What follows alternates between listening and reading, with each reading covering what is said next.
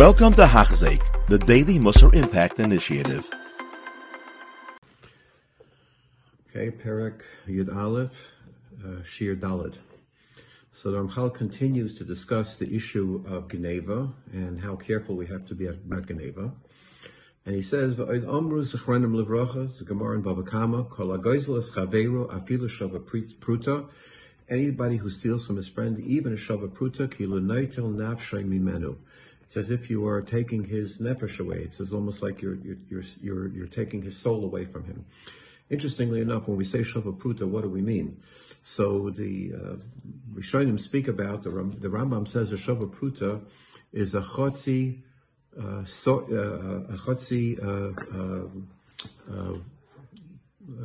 of a barley bekesef. Okay, that's the share of a shava pruta. Whatever the value of a half a barley bekesef, which is a chita bekesef. A half a barley is a chita.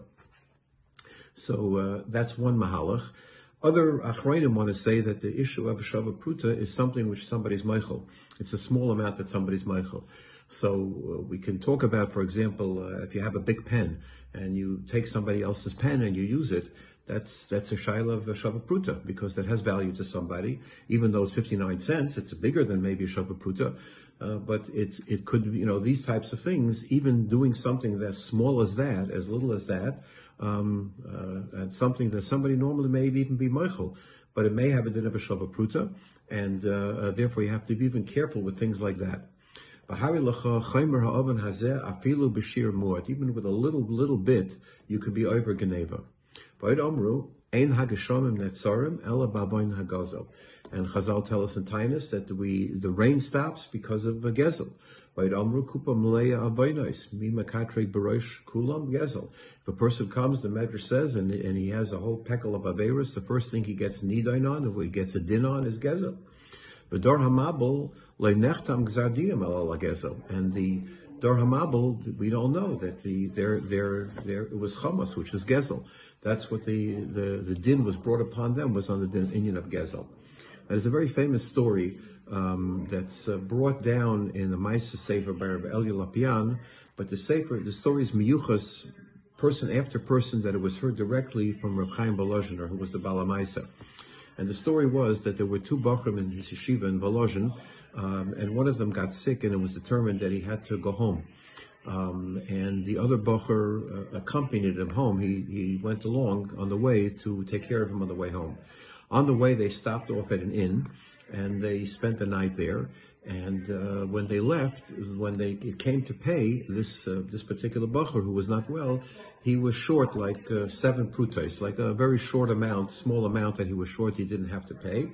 So he said that I will come back and I'll try to make up the difference. And the Baal Achsanya was okay with that. He said, okay, when you come back, when you come through again, you'll pay me the small amount of the shava prutais that you're missing.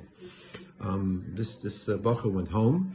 And when he got home, he gave the 7 prutas to his friend. On the way back, he would stop and pass by the same inn, and he would pay back the amount. As it happened, Nebuch, this bacher, became more sick, and eventually he was nifter. And, the yeshiva was a very big thing in the yeshiva. There was a big levaya. And what happened, eventually, there was a few days later, apparently Reb Chaim Volozhiner was walking through the hall of the yeshiva, and he meets the bacher who had passed away, the bacher standing in front of him. And he says, what are you doing here? What happened? And he explained basically that he went through the din, and he was found to be, Zakai Badin, and should have gone into Gan Eden. But when he came to go in, they stopped him and they said that, you still have a debt outstanding of 7 prutais that was not paid back. And since it wasn't your fault, we're going to give you an opportunity to go down and correct it. So he said, I'm here to tell you that this bacher, apparently, for whatever reason, never went back that way, never paid the 7 prutais, and that's keeping me from going into Gan Eden. And of course, right away, Reb Chaim Volozhiner took the money and sent it right away to the inn, so that this bacher would be able to get in. And this story was set over. It's a story that's known among the Brisker Chevra, and even the Brisker Rav was very, very disragish from this story, because it was said, from person to person to person, straight back, to the people that had heard it, Rabbi Leopian, straight back all the way. So it shows you, even for a little amount, what can happen. So he continues, how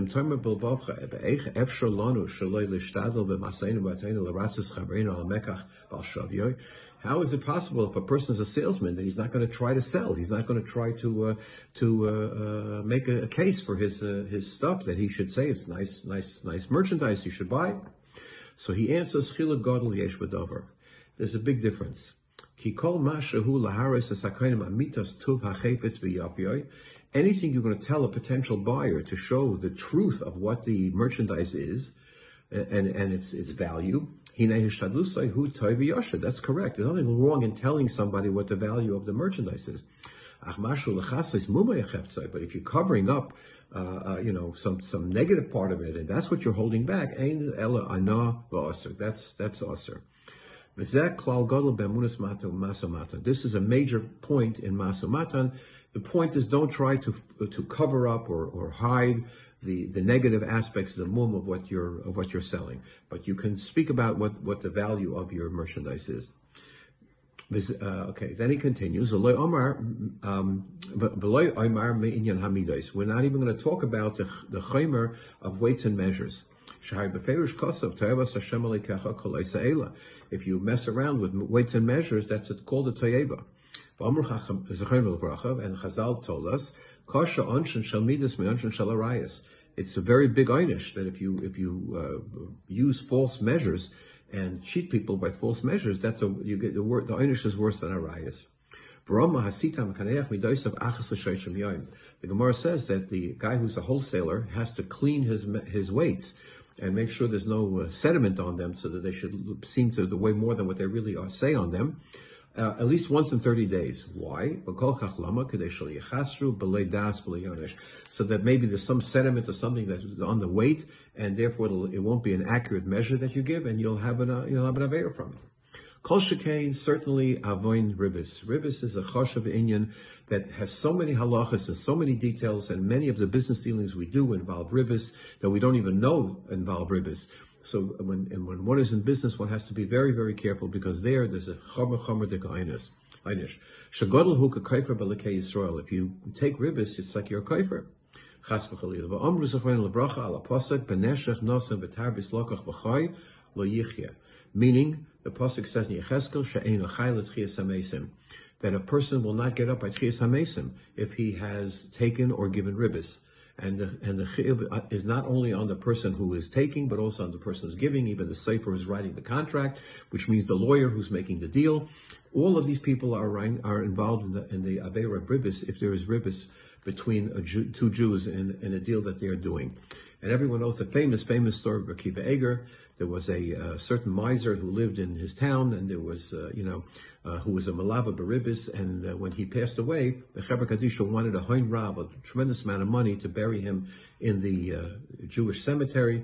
And the family was very upset. They went to the government, and the government came to investigate, and they said, why is this person being treated differently?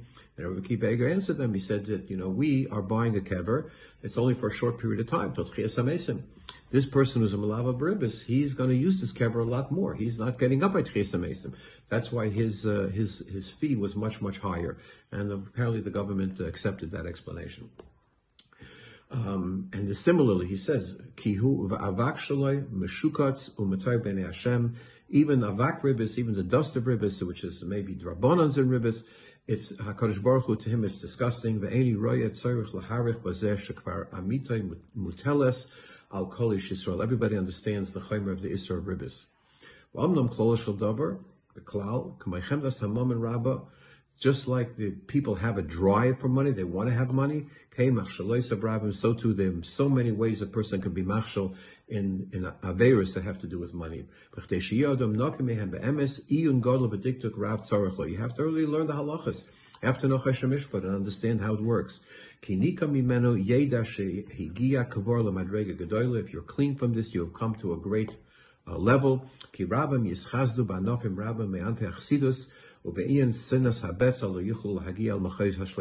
people come to great levels in Hasidus, but they can't come to overcome this issue of money. If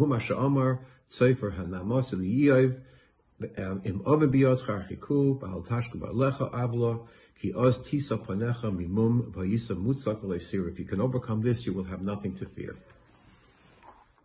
You have been listening to a shir by Hachzeik. If you have been impacted, please share with others. For the daily shir, please visit Hachzeik.com or call 516-600-8080.